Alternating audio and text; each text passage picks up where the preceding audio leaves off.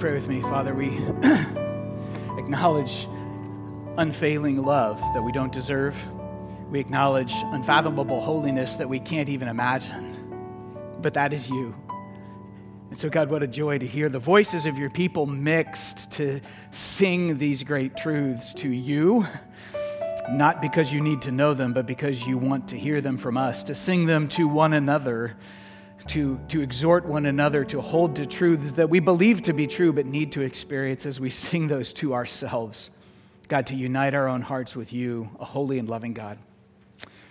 God, it's beautiful to hear the voices of your people. I know that's more beautiful to you than it is to us. And so I pray, Father, right now that you would fill every person here with your Spirit, that you would lead those who need to find life in you for the very first time to that place of experiencing life by leaving a life of sin and embracing you, Jesus, as Savior and King. And that you would lead those of us who are your disciples to find greater life in you, to hold fast to your truths. Bring us life, God, for our good and your glory, we ask in Christ's name. Amen. You can have a seat.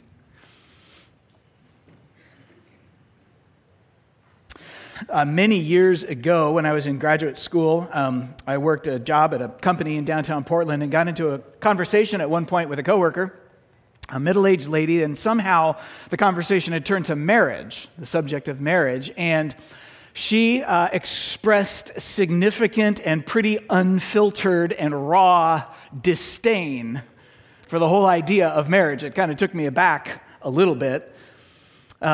She had actually was in a long-term and seemingly fairly stable relationship with the guy that she lived with and had been for several years. But while I don't remember all the details of her words, I remember the essence of what she said. She was telling me things like, why would we need a piece of paper? Referring to a marriage license, right? Why would we need a piece of paper? What business is it of the government who I love and how I love?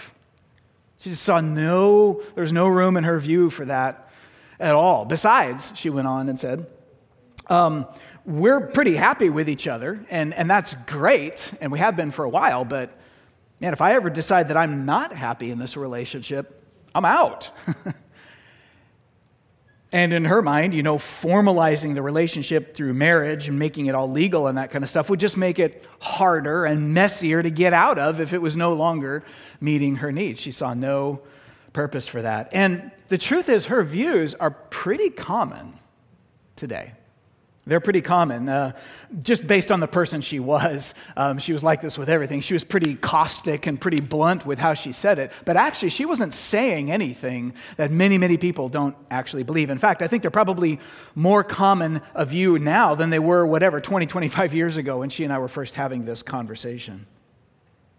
The way Americans in general have understood marriage has been undergoing significant change for some time. And then, of course, this last year, the pandemic year, put so much stress on all of our relationships and so many facets of our lives, including our marriages, that we felt like now is a good time to spend a few Sundays looking to God's Word for some guidance, specifically on this subject of marriage. So we started last week, and we're going to continue talking this Sunday about Marriage Matters. Now, like I said last week, if you're here with us or you're tuning in and you immediately said, oh, wait a minute, I'm single, so I can just tune out for the next 5 weeks, let me encourage you not to do that, to hang with us, because while this is a sermon series about marriage, it's not for married people only.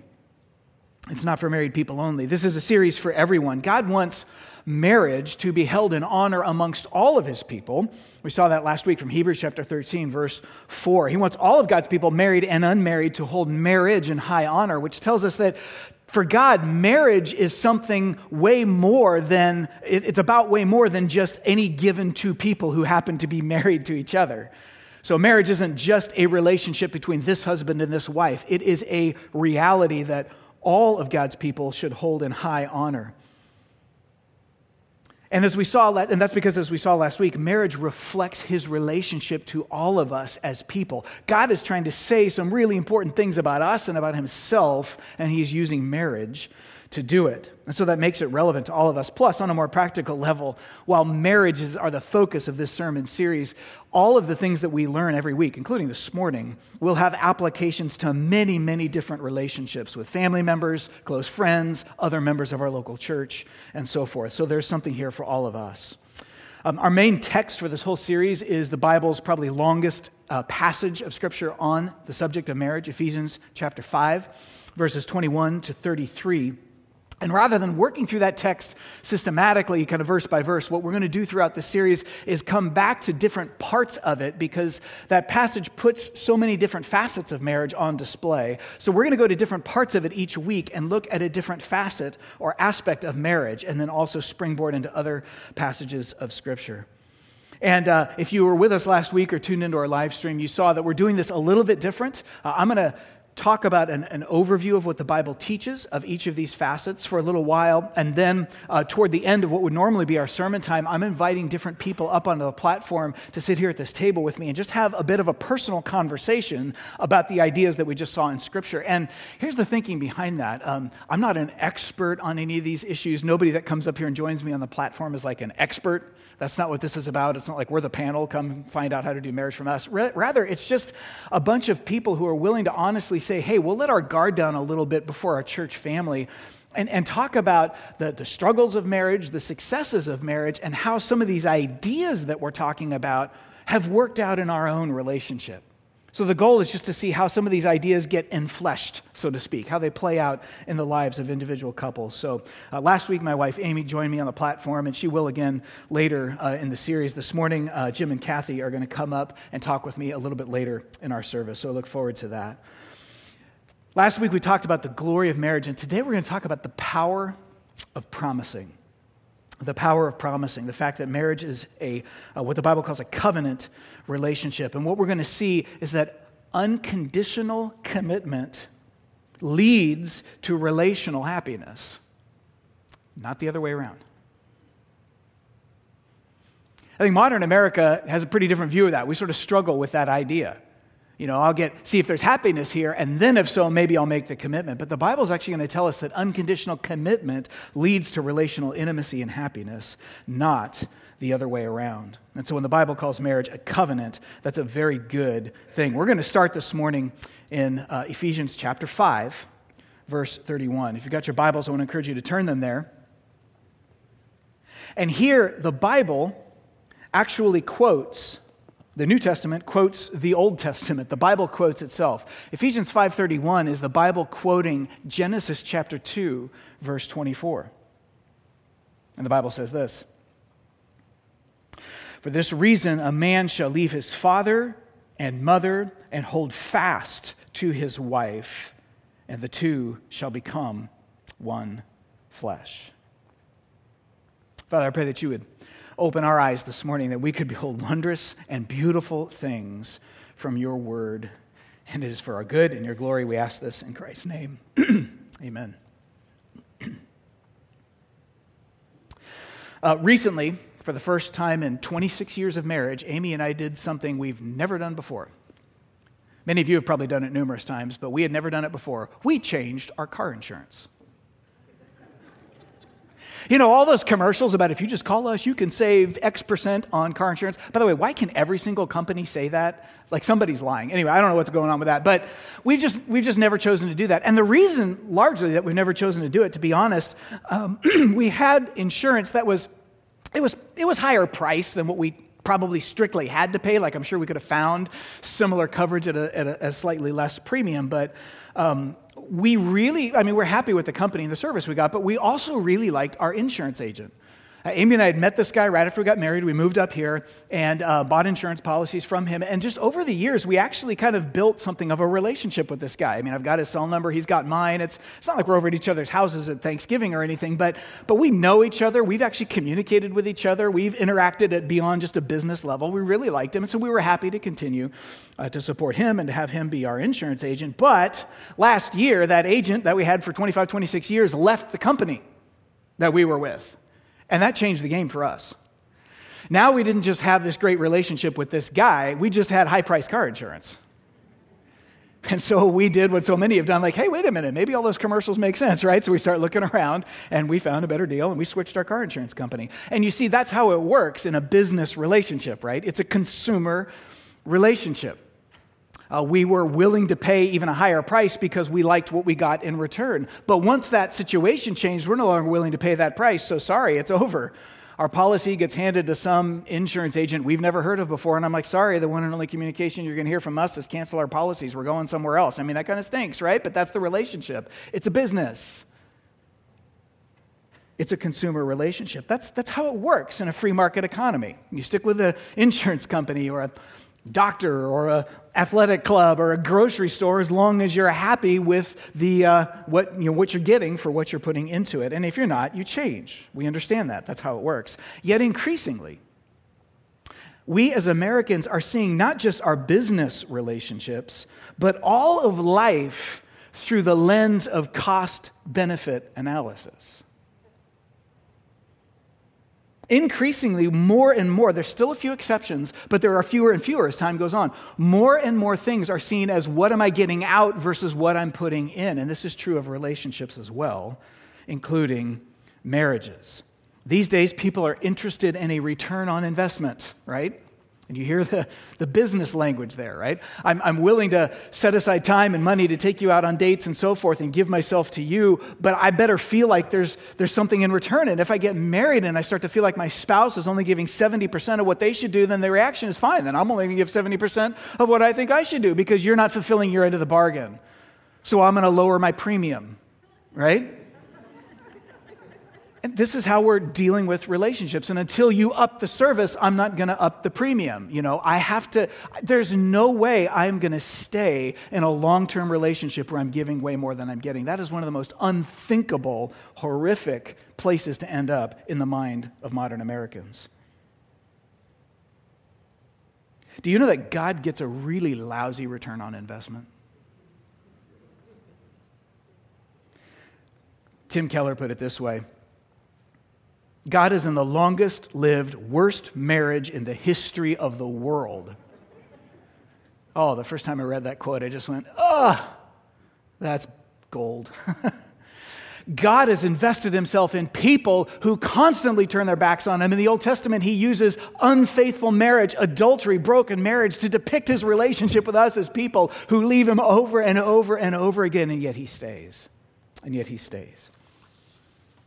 And since marriage reflects God's relationship with his people, that's what we saw last week, and since God has bound himself to us as people unconditionally in what the Bible calls a covenant, it's no surprise to see marriage also described as a covenant. That's what we see here in Ephesians chapter 5, verse 31. That word, hold fast to, for this reason a man shall leave his father and mother and hold fast to his wife. Some of your English translations say shall cleave to his wife. That's kind of an older English term. The word, quoting there from the Old Testament, the Hebrew text, the old Hebrew word literally means to stick to stick with. You might think of it in modern terms as like a man and a wife when they come together, they glue to one another. Like this is not something you casually break. You're now a new partnership that is not easily dissolved. I'm not much of a woodworker, but I got a good illustration of this a number of years ago. I built my wife, Amy, this huge planter box. She found a set of plans online. She loved it. I'm like, yeah, I think even I can do that. So I got plywood and trim boards and cut it, and I built this box. It was like 7 feet long and like 3 feet high. It's this great big thing. And we planted in it for years. It was out on our deck. But after many, many years of Pacific Northwest winters, naturally, water starts seeping into the cracks and it starts to kind of warp the wood a little bit and then it starts to rot. And eventually, after years of patching it and maintaining it, it finally lived its useful life. And it was time to say goodbye to the old planter box and take it apart. So I emptied all the soil and the drainage rocks and everything out of it. And I started breaking the sides down. I thought, this thing is just going to fall apart. Like I could see how much rot was in there now because of water that had gotten inside of it over the years. And so the corners where I had joined 2 pieces of plywood, I grabbed one of them and I just pushed and it just like, poof, just came apart. I was like, oh wow, these things are just going to fall apart. But I got to 2 of those 4 corners and they would not budge. Like I started pushing on one of them and the corner wouldn't come. And so I stepped back and I kicked it with all my force. And the plywood sheet snapped because it was rotted and the corner was still joined. I was like, check out my mad woodworking skills. I nailed that corner joint. That was awesome. I actually had this thing like as a teepee. There's two pieces that broke off from their plywood sheets, and I put it down on my deck, and I stomped on it to bust that corner, and I stomped on it, and the plywood sheets just broke more. And the corner actually still stayed joined. What a picture of marriage. God is like, yeah, husband, you were part of this plywood sheet. That was your family of origin. Wife, you were part of this plywood sheet. And now that's broken off and you are stuck together. You're a new unit that is even different than and stronger than the previous ones. You leave those families of origin and you become your own unit. And that's a covenant. And the Bible consistently describes marriage in these terms. At one point in the Old Testament, some of the men in among God's people, the Israelites, are really upset with God because they're like doing all the right things. They're going to the temple, that's like going to church, right? They're offering their sacrifices. They're doing all the right religious things. And God is like, I want nothing to do with that. And He rejects their religious service. And they're like, we're God, we're your people. We're doing what you want. Why would you reject us? They're all kind of like, self-righteous and a little indignant with God. And God explains, He says, you want to know why? It's because, this is Malachi 2:14, the Lord was witness between you and the wife of your youth, to whom you have been faithless, though she is your companion and your wife by covenant. You see the language? They're like, God, I'm gonna do all the right things. I'm gonna put on the nice church face, but at home I don't care about my wife, and I've left her, and I'm gone off, and I've done other things to break my marriage covenant. And God says, that is a sacred covenant. You can't break that. You expect me to be happy with you? When you're treating that covenant that way, that's how important that covenant is to me. And similarly, Proverbs chapter 2, verse 17 refers to a woman who commits adultery as one who, quote, forsakes the companion of her youth, her husband, and forgets the covenant of her God. You see the seamless way that the Bible talks about the covenant relationship people have with God and the covenant relationship within a marriage, because the one reflects the other. So according to God, marriage is a covenant. It's a binding relationship in which we commit to live 100% for the good of the other, no matter the cost to us for life. Now that's a really important definition. What I want to do is spend the rest of our time this morning just touching on some of how incredible that is, some of how beautiful that is, because in modern American society, I think we really wrestle with this idea. We don't see long-term commitment as a beautiful thing. We tend to see it as a confining or a restrictive and sort of a life-killing thing. When people make covenants to one another, it leads to all sorts of bad outcomes. And the Bible says, no, it leads to beautiful outcomes. So I want to touch briefly on a couple of those beautiful outcomes. Just before we do that, we do need to acknowledge that in this day and age, being the sinners that we are, covenant relationships often do lead to bad outcomes. In our experience, covenant does go bad. And so when people are skeptical about the beauty of a biblical covenant in marriage, they do have some experiential basis for it. Covenants can go bad in a lot of ways, primarily through either neglect or hostility. Neglect is basically when there's a covenant relationship between two people that leads me to then say, oh, now that you're stuck, I can take you for granted. I can take you for granted. Like classic cases would be like, for example, the lady who wants to attract a spouse, and so she slims down and loses weight and gets her hair done and makes herself as beautiful as she can. She finally attracts a guy, and then as soon as they get married, she just lets herself go, right? Put on 50 pounds and never comb my hair, never put on makeup. And the guy's like, whoa, wait a minute, who did you become? I don't need to be anything for you anymore. You're stuck. I can take you for granted.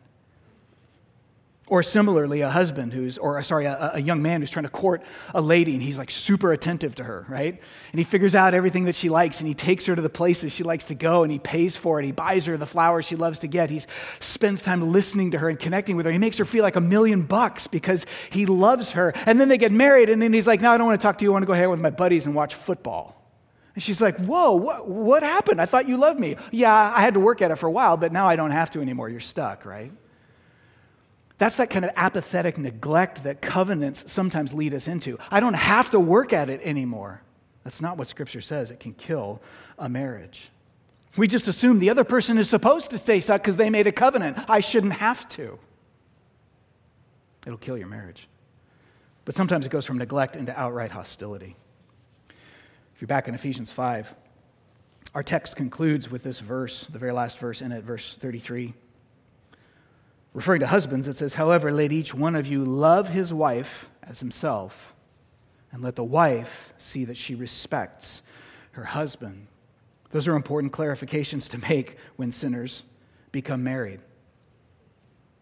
Verse 33 tells wives to respect their husbands because wives have immense power to either build up or undercut their husband's sense of self-worth through their words and through their actions. And ladies, if you're married or if you're interested in being married, I have to say this is just me, it's just personal observation, totally anecdotal, but I think that's a power that a lot of women either are totally blind to or severely underestimate. But your ability to change the tone of your husband's life and the tone of your home through your own caustic, nagging, and critical words is incredibly powerful. Proverbs 21:19 says, "It is better to live in a desert than with a quarrelsome and fretful woman." Ladies, that's God talking. Okay? I didn't say that. That is God talking. Like seriously, that kind of quarrelsomeness and naggingness can absolutely cut and tear a guy down. There are so many times over the years that I've come into issues that I couldn't figure out, or I was criticized by somebody else, maybe fairly, maybe not, and I'm frustrated and I'm a little discouraged that maybe I'm not doing well, and I go home and I talk to my wife and she's like, well, okay, there's truth in that and there's truth in that. Maybe there's lessons for you to learn, but this is what I see in you. And that's not who you are. This is who you are. And it totally changes the tenor of the conversation for me. 5 people can tell me I'm a loser. Amy can tell me I'm a winner and I'm good. I don't have to go home with the 5 of you. You have to deal with it. She has incredible power. But that power can be used to destroy a person and destroy a marriage. The Bible warns us against it. But it also tells husbands to love and cherish their wives. In Colossians 3:19, the Apostle Paul, who's writing Ephesians 5, says the same thing again, but he puts a different spin on it. In Colossians 3:19, he says, "Husbands, love your wives and do not be harsh with them." Now, why would he have to say that to us, guys? Do not be harsh. Because anybody who is looking around at the current society, anybody who knows anything about history, knows that history is riddled with men who dominate and domineer women. To the place of verbal and emotional abuse is the language we talk about that today, and often and especially even physical abuse. That is never, ever okay. That's why the Bible's putting these clarifications in here. Guys, a covenant it makes her your partner, not your property. Like you don't get to use her and do with her as the king of your home whatever you want. That is not what a covenant means in the Bible. And men, if you are in a place where you are being harsh with your wives, or especially if there's physical abuse going, it has to stop. And not like gradually, it has to stop now. You need to get some significant help. And if you don't know where to get it, there are resources in the community, there are resources here at our church. Call us, call me. I will get you connected with the help that you need. But it has to stop, not eventually, not gradually, but now. And ladies, if you're in a place where your husband is being physically abusive with you, you need to get some help. Man, I know that's easy for me to say. I know that brings up so many complicated things. I get it. But there are resources in the community. There are resources here at the church. Reach out. We will be safe and wise with the information. But that is never, ever okay. We associate all-in covenant commitments with so many bad things. So I think when we open up the pages of the Bible, we're like this one man, one woman for life thing. That's just like whatever. That feels just like a relic of a bygone era. We are so much more sophisticated than that. We've grown beyond that. We don't see the beauty of it. And yet God presents it as something beautiful. Because the kind of covenant that a marriage is made up of in God's mind, it's a specific kind. It's one in which each spouse dedicates themselves 100% to the good of the other. And here's what's so beautiful about that. And we'll look at just briefly this morning 3 facets of what makes a covenant such a beautiful thing. First, promising the covenant creates the environment that makes relational intimacy and passion grow. We're also going to see that it also has the power to change us. And thirdly, it shows God to us in a very powerful way. So just a couple minutes briefly on each one of these. First of all, a covenant, promising, is what creates the structure for a relationship to grow in intimacy and passion. I mentioned earlier, I'm not much of a woodworker. I'm also not much of a landscape designer. If you're getting the impression that I dabble in a lot of things and I'm not really good at anything, you're probably right. But Amy and I have had the chance to plant a number of plants over the years. When we first moved into our house, there's this giant blue spruce tree in the front yard. It was all overgrown. It was gangly. The roots were starting to rip up the driveway, and so the tree had to go. We had it taken out. And we're like, now we got this place. We got to plant a new tree. So we talked to somebody about a landscape plan who knows what they're talking about, and we decided to go out and buy a magnolia tree, and we planted this thing. So I dug a hole in the ground, which in southwest Beaverton, where I live, means like, you're digging all sorts of clay out of the ground, right? This heavy clay-like soil. And we dig the hole, and we put the new tree in there. And we knew enough to know you don't just dump the old soil back in. You have to amend it. So we're adding like peat moss and some kind of plant food fertilizer, all this kind of stuff to amend the soil to help the tree take root and grow. That was several years ago, and it's one of my gardening successes. It was like the corner on that planter box. I'm like, hey, I've probably killed several plants in my years, but we got it with this tree, right? Today, that tree's twice as tall as it was when we planted it. And its trunk, while initially it was like about as thick as maybe a paper towel roll, now it's like as thick as my arm, which is a little thicker than a paper towel roll. Maybe not much. Bad analogy, but the point is the tree's growing, right? And it's really cool to see it. It's like, man, that thing is thriving. But you can't just dump a tree in any old soil and expect it to thrive. Nor can you just dump any relationship on any two people and just expect that there's going to be intimacy. Like, you have to work at that. You have to tend it. You have to create the right environment for intimacy and passion to grow. So the question is, what is the fertilizer, so to speak, for relational intimacy? Do you know that a huge ingredient in that fertilizer is promising? It's promising. And this is where I think we're tempted as a society to get this totally backwards. If there's enough spark, if there's enough intimacy and passion, maybe I'll commit. But it doesn't work that way. Once I commit, I suddenly get intimacy and passion. You see, because the promise creates a safety. It creates a safety in a relationship where I can really be me. I can show you who I really am, and I'm not afraid, or maybe I feel some fear, but bottom line is I'm choosing to trust the promise. You're not going to leave, even if you see the real me. Again, this applies to so many relationships, and so true in marriages. If I trust that you're not going to leave, I can finally take my mask off. I can finally quit pretending. I can finally quit trying to hide all of the real me, and I can be honest about it and then start to deal with it and change, and you become a partner in that journey, not somebody who's going to leave because you're like, oh my gosh, you are so selfish, I'm out of here. I didn't count on that. And when I reveal the real me, that's where intimacy takes place, right? You see, one of the paradoxes is if it's a consumer relationship, then you always have to market yourself. You always have to convince the other person, hey, it's worth you to continue to stay with me. And so I'm going to constantly hide my worst parts and try to show off my best parts, which means you're never really seeing the real me. There will always be a barrier. And then we wonder why, we seem to like each other, but there's just no intimacy. It's because we're not showing each other the real us. And we're not doing that because we're afraid the other person will leave. There's no security there. See, if I don't have that safety, I will hide my faults. But here's the other thing. It's not just about getting to know one another better. It's also that this is what fuels passion, even romantic passion in a relationship. The initial attraction and thrill that you get when you meet that special someone, you start dating each other, it's almost electric, right? I remember back to the years that Amy and I were dating and then eventually engaged, and I would love to just put my arms around her waist and hold her close to me and look in her beautiful brown eyes.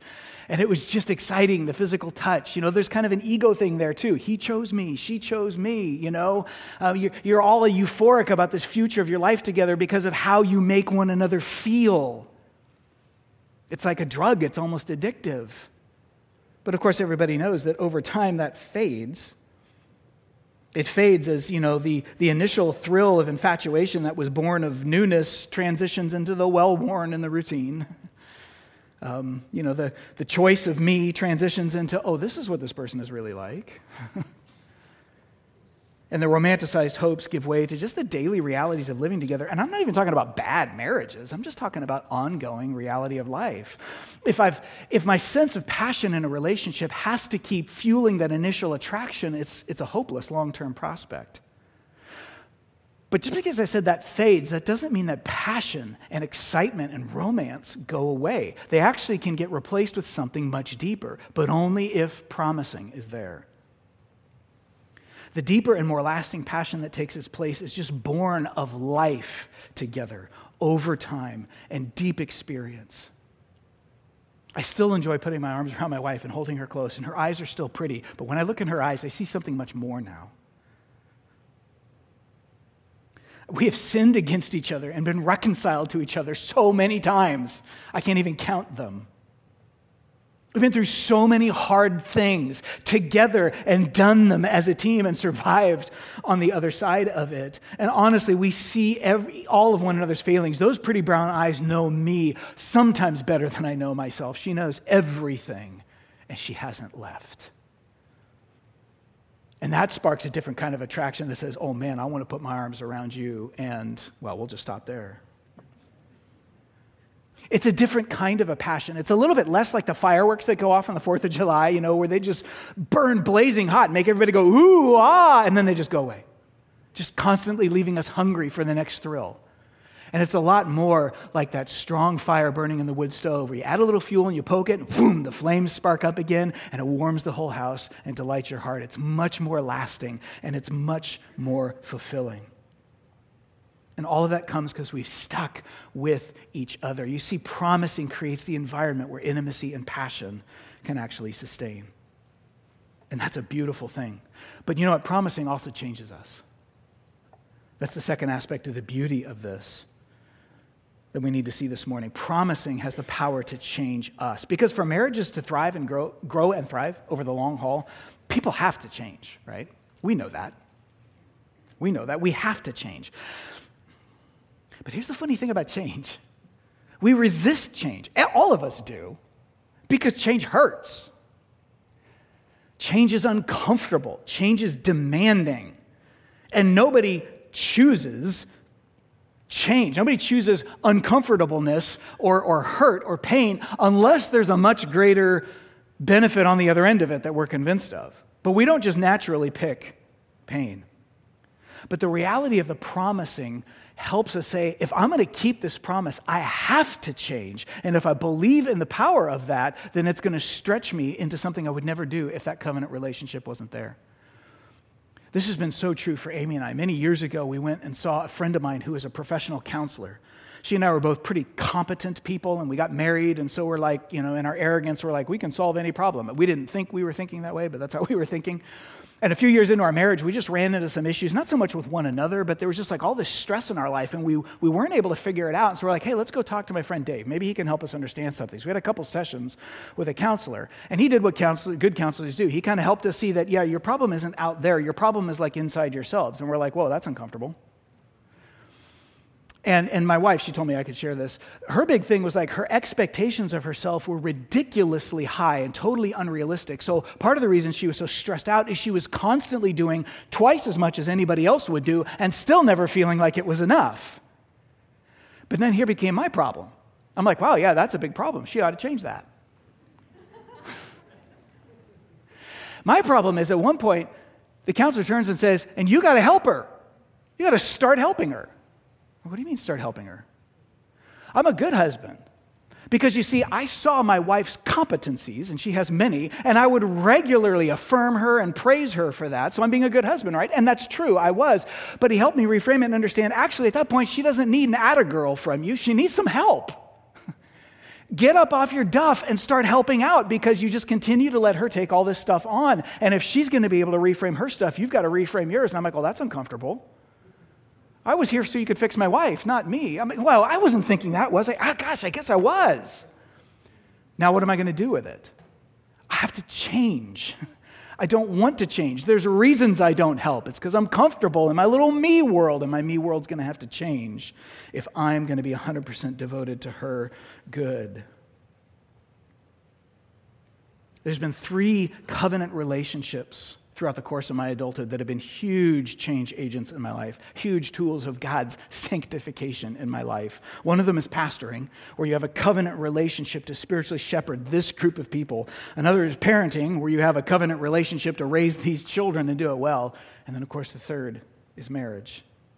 All three of those have regularly demanded that I give of myself to people at times when I don't necessarily feel like I can or want to, and it doesn't matter how I feel. They have a need. You need to meet it. Oh, that hurts. That hurts because it exposes my selfishness. It exposes how small a world I really want to live in. You see, if I don't have any of those relationships, I'm just going to do what I want to do for myself and interact with people only when they benefit me. But now I'm in these covenant relationships where that's not an option. So many times over the last couple of years, as Amy and I have talked about these things, she's looked at me and said, I think you have far more capacity to pour into other people's lives than you think you do. And I have to say, she's been proven right. Because when I do stretch, not only does it make me love those people more, but it has also made me a more loving person. The capacity has been stretched. And the stretching hurts, but you find the rubber band's not snapping. God made me to do this. I never would have seen it if the demands of the covenant promises hadn't forced me to stretch. When you think about it, I say this in most of the weddings that I've ever done. When you think about it, the marriage vows that we make, looked at one way, are totally ridiculous. Right? They're ridiculous. In other words, how can I promise to be with you for better or worse for life? How can I make that promise when I don't know what worse is going to be? Worse may be a fatal disease. Worse may be a car accident that makes you a quadriplegic. Worse could be so many bad things, and I don't know what that is. So how can I promise that I'm going to pay that cost? You see, if we're thinking about marriage as a consumer relationship, I can't make that promise. I don't know that I have enough money in the bank to pay that debt should it arise. But we don't make marriage vows on the basis of consumer relationships. What we're actually promising is to become the kind of person who will pay whatever cost it takes in order to keep this vow. I'm promising to change. That's what happens when a couple makes those vows to one another. It's giving myself away for your good. The power of promising is the power to change us far more than we would if we didn't have those obligations and we just stayed in a little selfish me world. But there's one more beauty to the aspect of promising, and that is that it shows us God like nothing else. It shows us God like nothing else. There's a couple of things I have in mind here. First, making an all-in covenant commitment to another person is the most God-like way we can function in a relationship, because that's what God does with us. Now, it's one thing to receive the benefit of God's grace-giving, totally committed relationship to us, and that is a real experience, but it's another thing to actually put ourselves in His shoes and try to do that for somebody else. You know, they often say you don't really know somebody until you've walked in their shoes.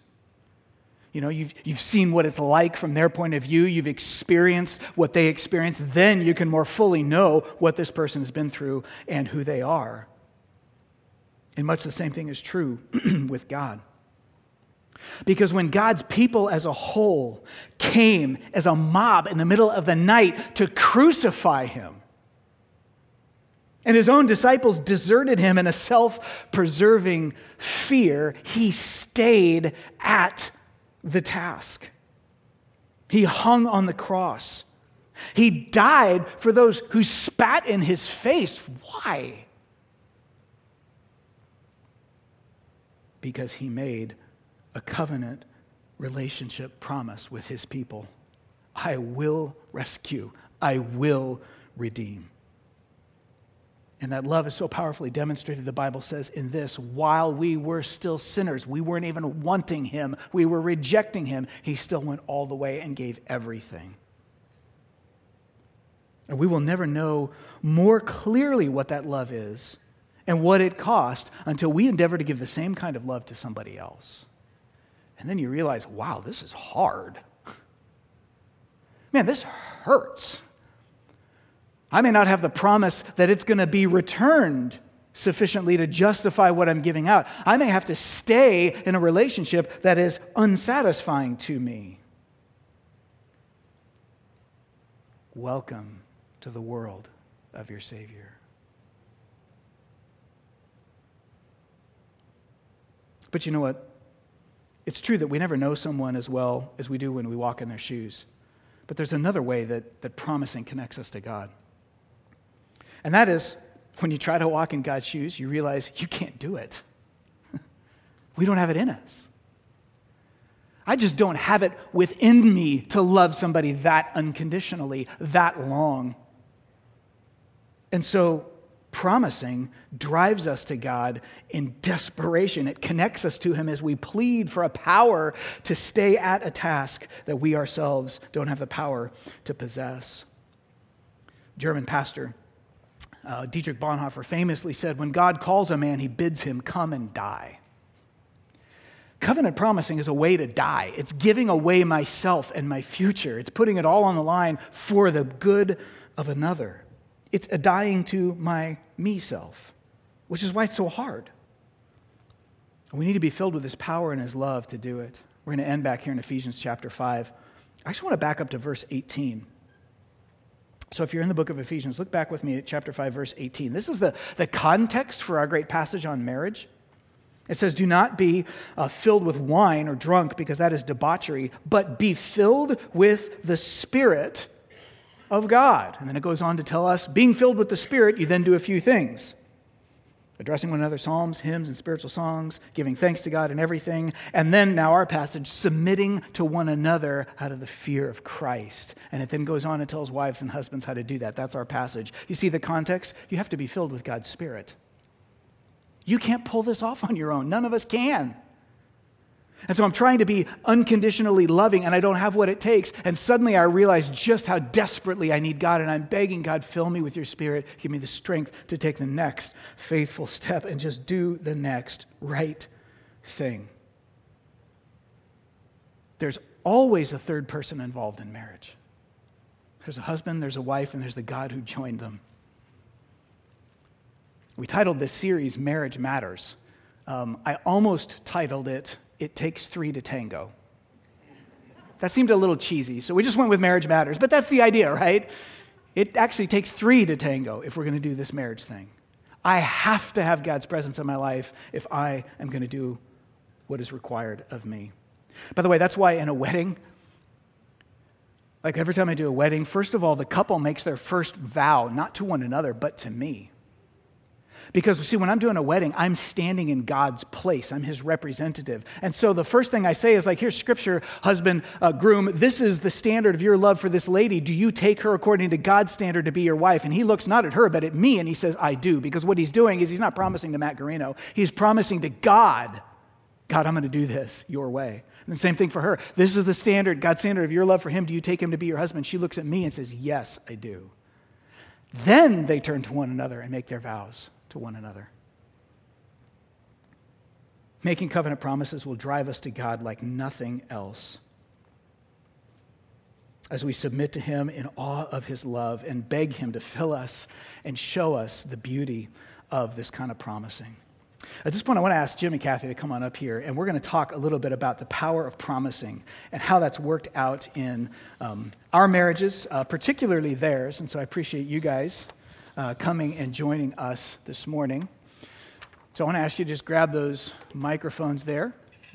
Hopefully they're on. You can turn them on if not. So for those of you who don't know, Jim and Kathy have been parts of this church for a long time, longer than me. They've been friends of mine for 15 going on years now. And if you don't know them, we've talked quite a bit about what to say. So let me just kind of briefly give you a little backstory that'll frame a couple of the questions I want to put to them. Both Jim and Kathy were previously married to Susan and Marty, and that's how I met you guys as different couples. Both Susan and Marty contracted cancer and were eventually ushered by their faithful spouses into eternity. So these people have both ushered spouses through dying and all that grieving process, and then met here at the church and married one another 10-ish years ago now. Has it been that long? That's amazing. 10 years ago, I was able to do this wedding, which was just incredibly awesome. So I thought of you guys a lot when I thought about, the power of promising. And one of the things that came up, Jim, let me start with you. We were reflecting on some of the hardship of going through the cancer journey with a spouse. And you said that even after Susan's passing, you looked back on the experience of being married to her. Let me say this. there's a lot of debits in that account, okay? I mean, especially the last couple of years, there's a lot of anguish, there's a lot of heartache both you guys dealt with that is obvious to some of us, and then there are other costs you had to pay that probably nobody else even knows about, deeply personal pains and costs.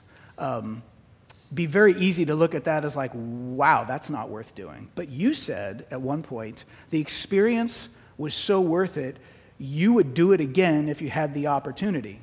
And the opportunity eventually came along. But I wanted to ask you about that. One of the reasons you said that was true is because you came to see God in that whole process. What did you mean by that? Kind of unpack that for us.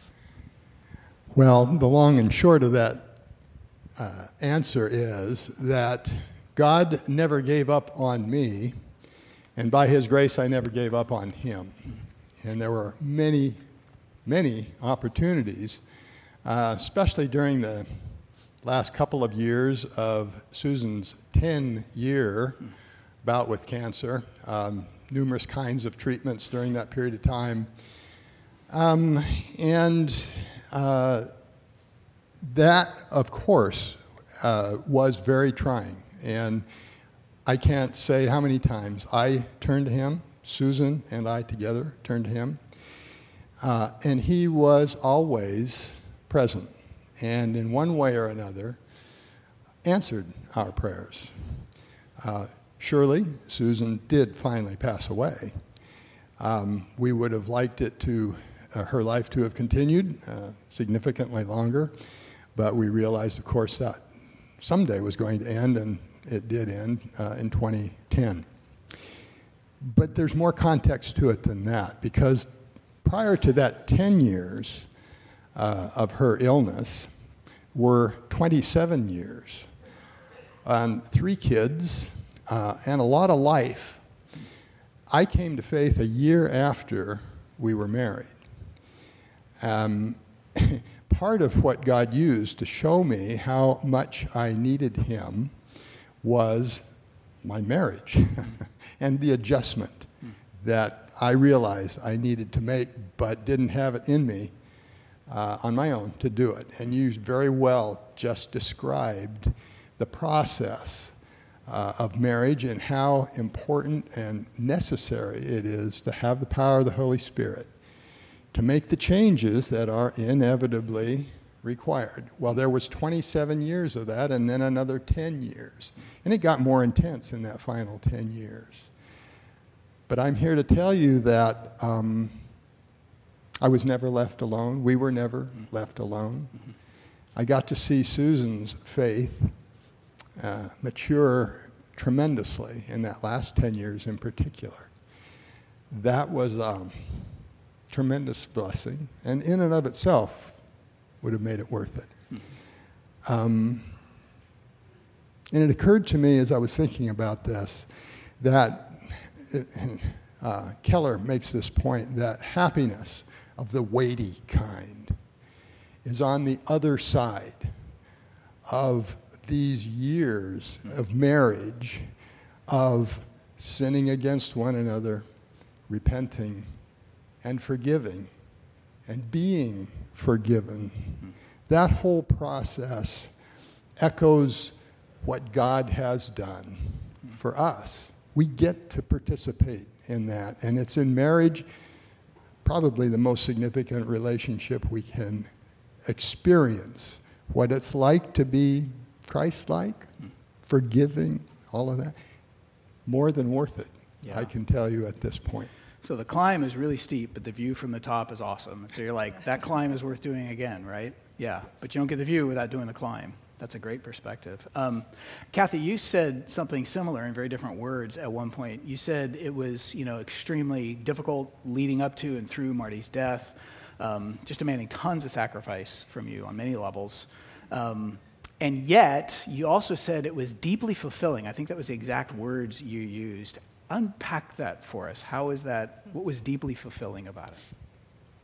Well, let me say a little backstory like Jim gave.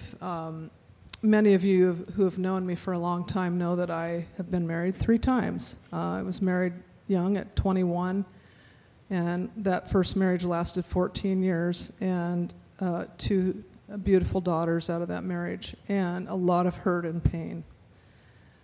I met Marty. I had Claire, and then Marty, after about 10 years of marriage, I guess, he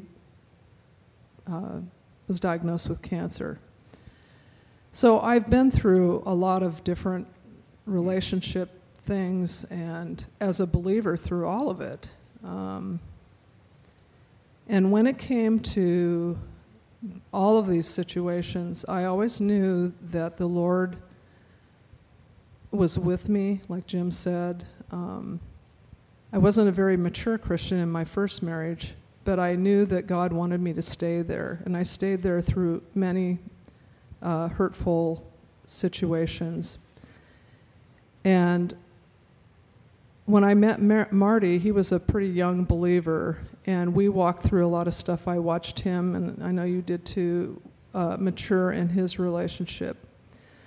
And when you're faced with the certainty of a terminal disease, as Susan's was as well, I mean, she had a brain tumor, and they're just not curable. It's something you don't know how soon it's going to go. And so you go into life going, well, I thought maybe it was going to be like 3 months and he'd be gone. And they're like, oh, no, people can live a little longer. Well, he lived about 6 years, and 5 of them he lived fairly normally. The last year was when the cancer figured out a way around the medication. But those were times that were beyond stretching. I can remember many times just going, Lord, you're going to have to get me through this day. And of course, Marty, those of you who knew Marty, he was just such a kind soul and never complained about anything. And to bring him through, I mean, there's a moment where he's laying in his hospital bed, and we had in our home, because we had him on hospice, where he looked up at me and he said, I'm going to love you forever. And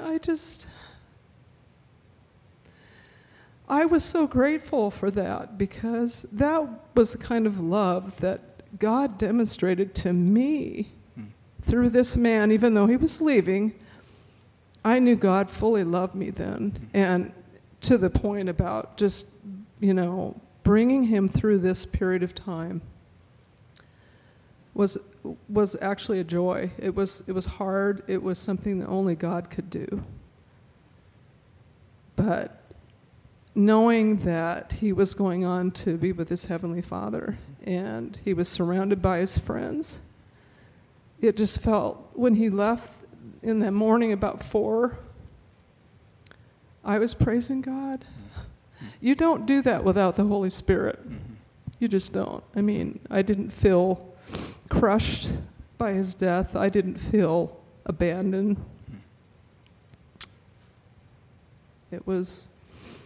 That's how I felt. I tell people often about that experience, and I work in a hospice organization for that very reason, because I want people to understand how God works in life and death. Yeah. It's awesome. So you guys have both had a chance to see some pretty intense stuff through very, very great difficulty.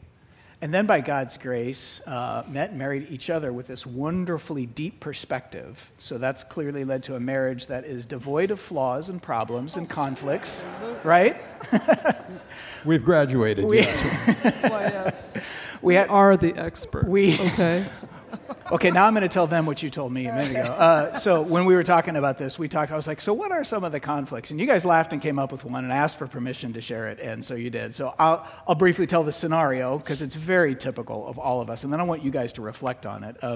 We talked about the power of promising to create, intimacy and to create space and safety. So one of the daily conflicts that apparently comes up is that I guess I've learned you're not always super happy when you're in the car with him and he's driving.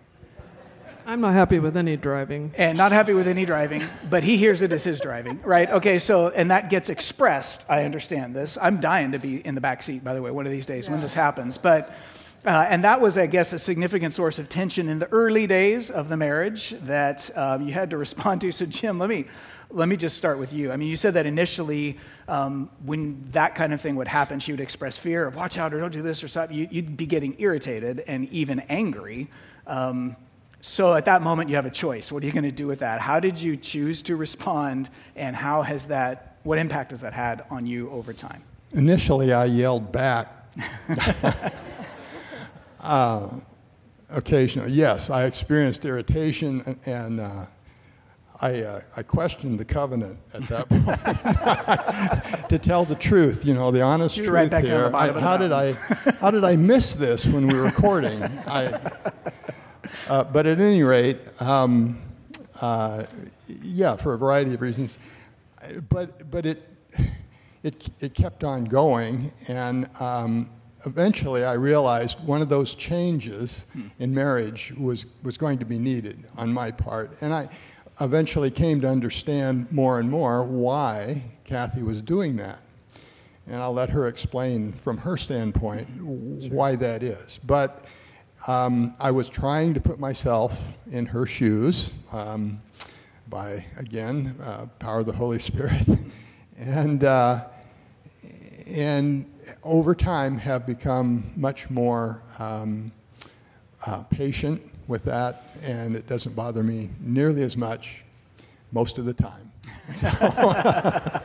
So the shift went from, is this fair to say, from what you're feeling in that moment, which is irritation, criticism, whatever, to what is she feeling? Where's this coming from? Was that part of the shift that made you more patient? How would you describe that process just in your own mind? Well, very much so. It wasn't only with driving that this manifested itself. It's a fear-based response on her part. And so as I gradually came to appreciate that more and more, my desire was to try to help with that, and responding with irritation or anger wasn't helping. I'm shocked. and so I sound so much calmer saying this than experiencing it. But at any rate, yes, that's where it has come. Yeah. And so it helps to be much more patient, kind. Kindness is a part of responding to. So what did this look like from your perspective? What was going on, and how did you experience all that? Oh, my. Well, number one, it's like people that have anxiety. If you don't have it, it's hard to understand it. And I didn't recognize that I had all these fears until I married Jim. And that is not Jim's fault. It's really not. You really brought out the best in her. I know, you did.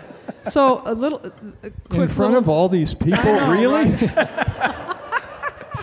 We'll do the counseling session after church is over. But carry on, Kathy, This please. is a great counseling session, by the way.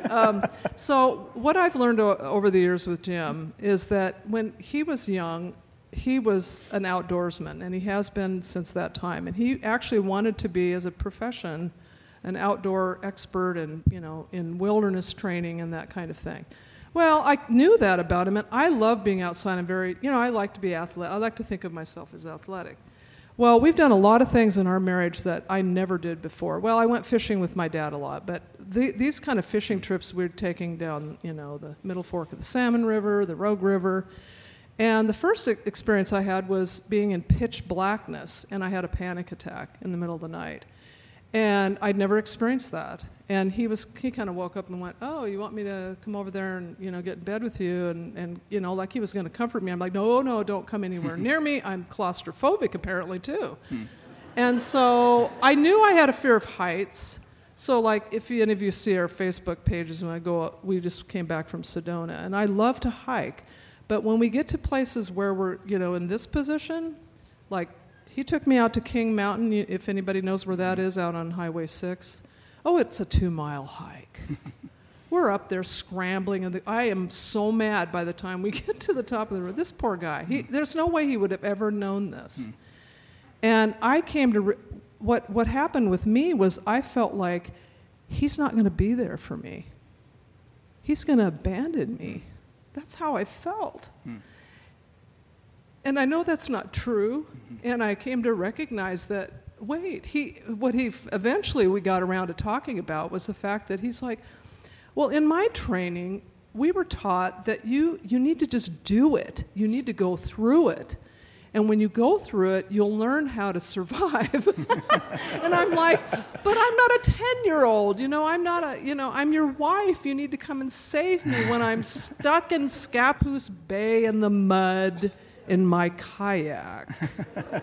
And you're sitting out there and you're telling me, well, just get out of the kayak and maybe you can walk the boat over. Yeah, it's quicksand. Sorry. So, we've had these. So, yeah, there's no way he would know that. And there was no way he would know that about me. But when we recognized and we had these aha moments about, oh, okay, that's where you're coming from.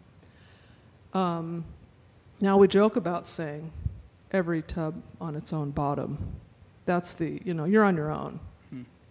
But we know we're not on our own. And, we appreciate that aspect of our having been able to work. But you got to work towards one another. My tendency, because of my past hurts and trust issues, was like, okay, fine. I'm not going to trust. I know you're not going to be there, so I won't even rely on you.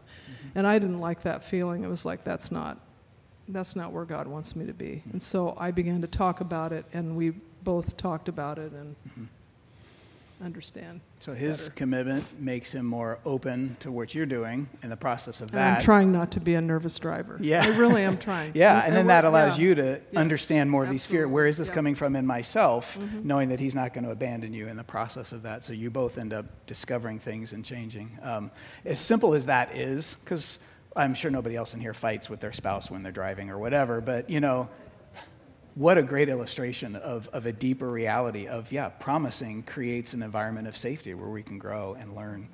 I actually want to continue this, but our time is out, so I just need to wrap it up. But I want to thank you guys for just coming up here and just sharing a little honestly. I want to pray for you guys, for our church, ask our music team to come back up here to close our service in song. God, thank you so much for the fact that you promised to come rescue us and stayed through all the way to the end, even when you were abandoned by all of us. And that creates an environment for us to know you love us and to come back and experience your love. So I thank you for Jim and Kathy and how they have experienced that, for their willingness to share that with some of us. I pray for every one of us in this room to experience your love, the love that human marriage points to, the most important relationship we have, married or not, which is with you. And lastly, God, we just continue to pray for our own marriages, those up and coming, those that are existing. God, would you bring healing? Would you bring trust? Would you help each one of us, especially who are in a marriage, to see where we can change, where we can commit in order to be more like you and rely on you in the process of doing that. God, it's for your glory. We pray in Christ's name. Amen.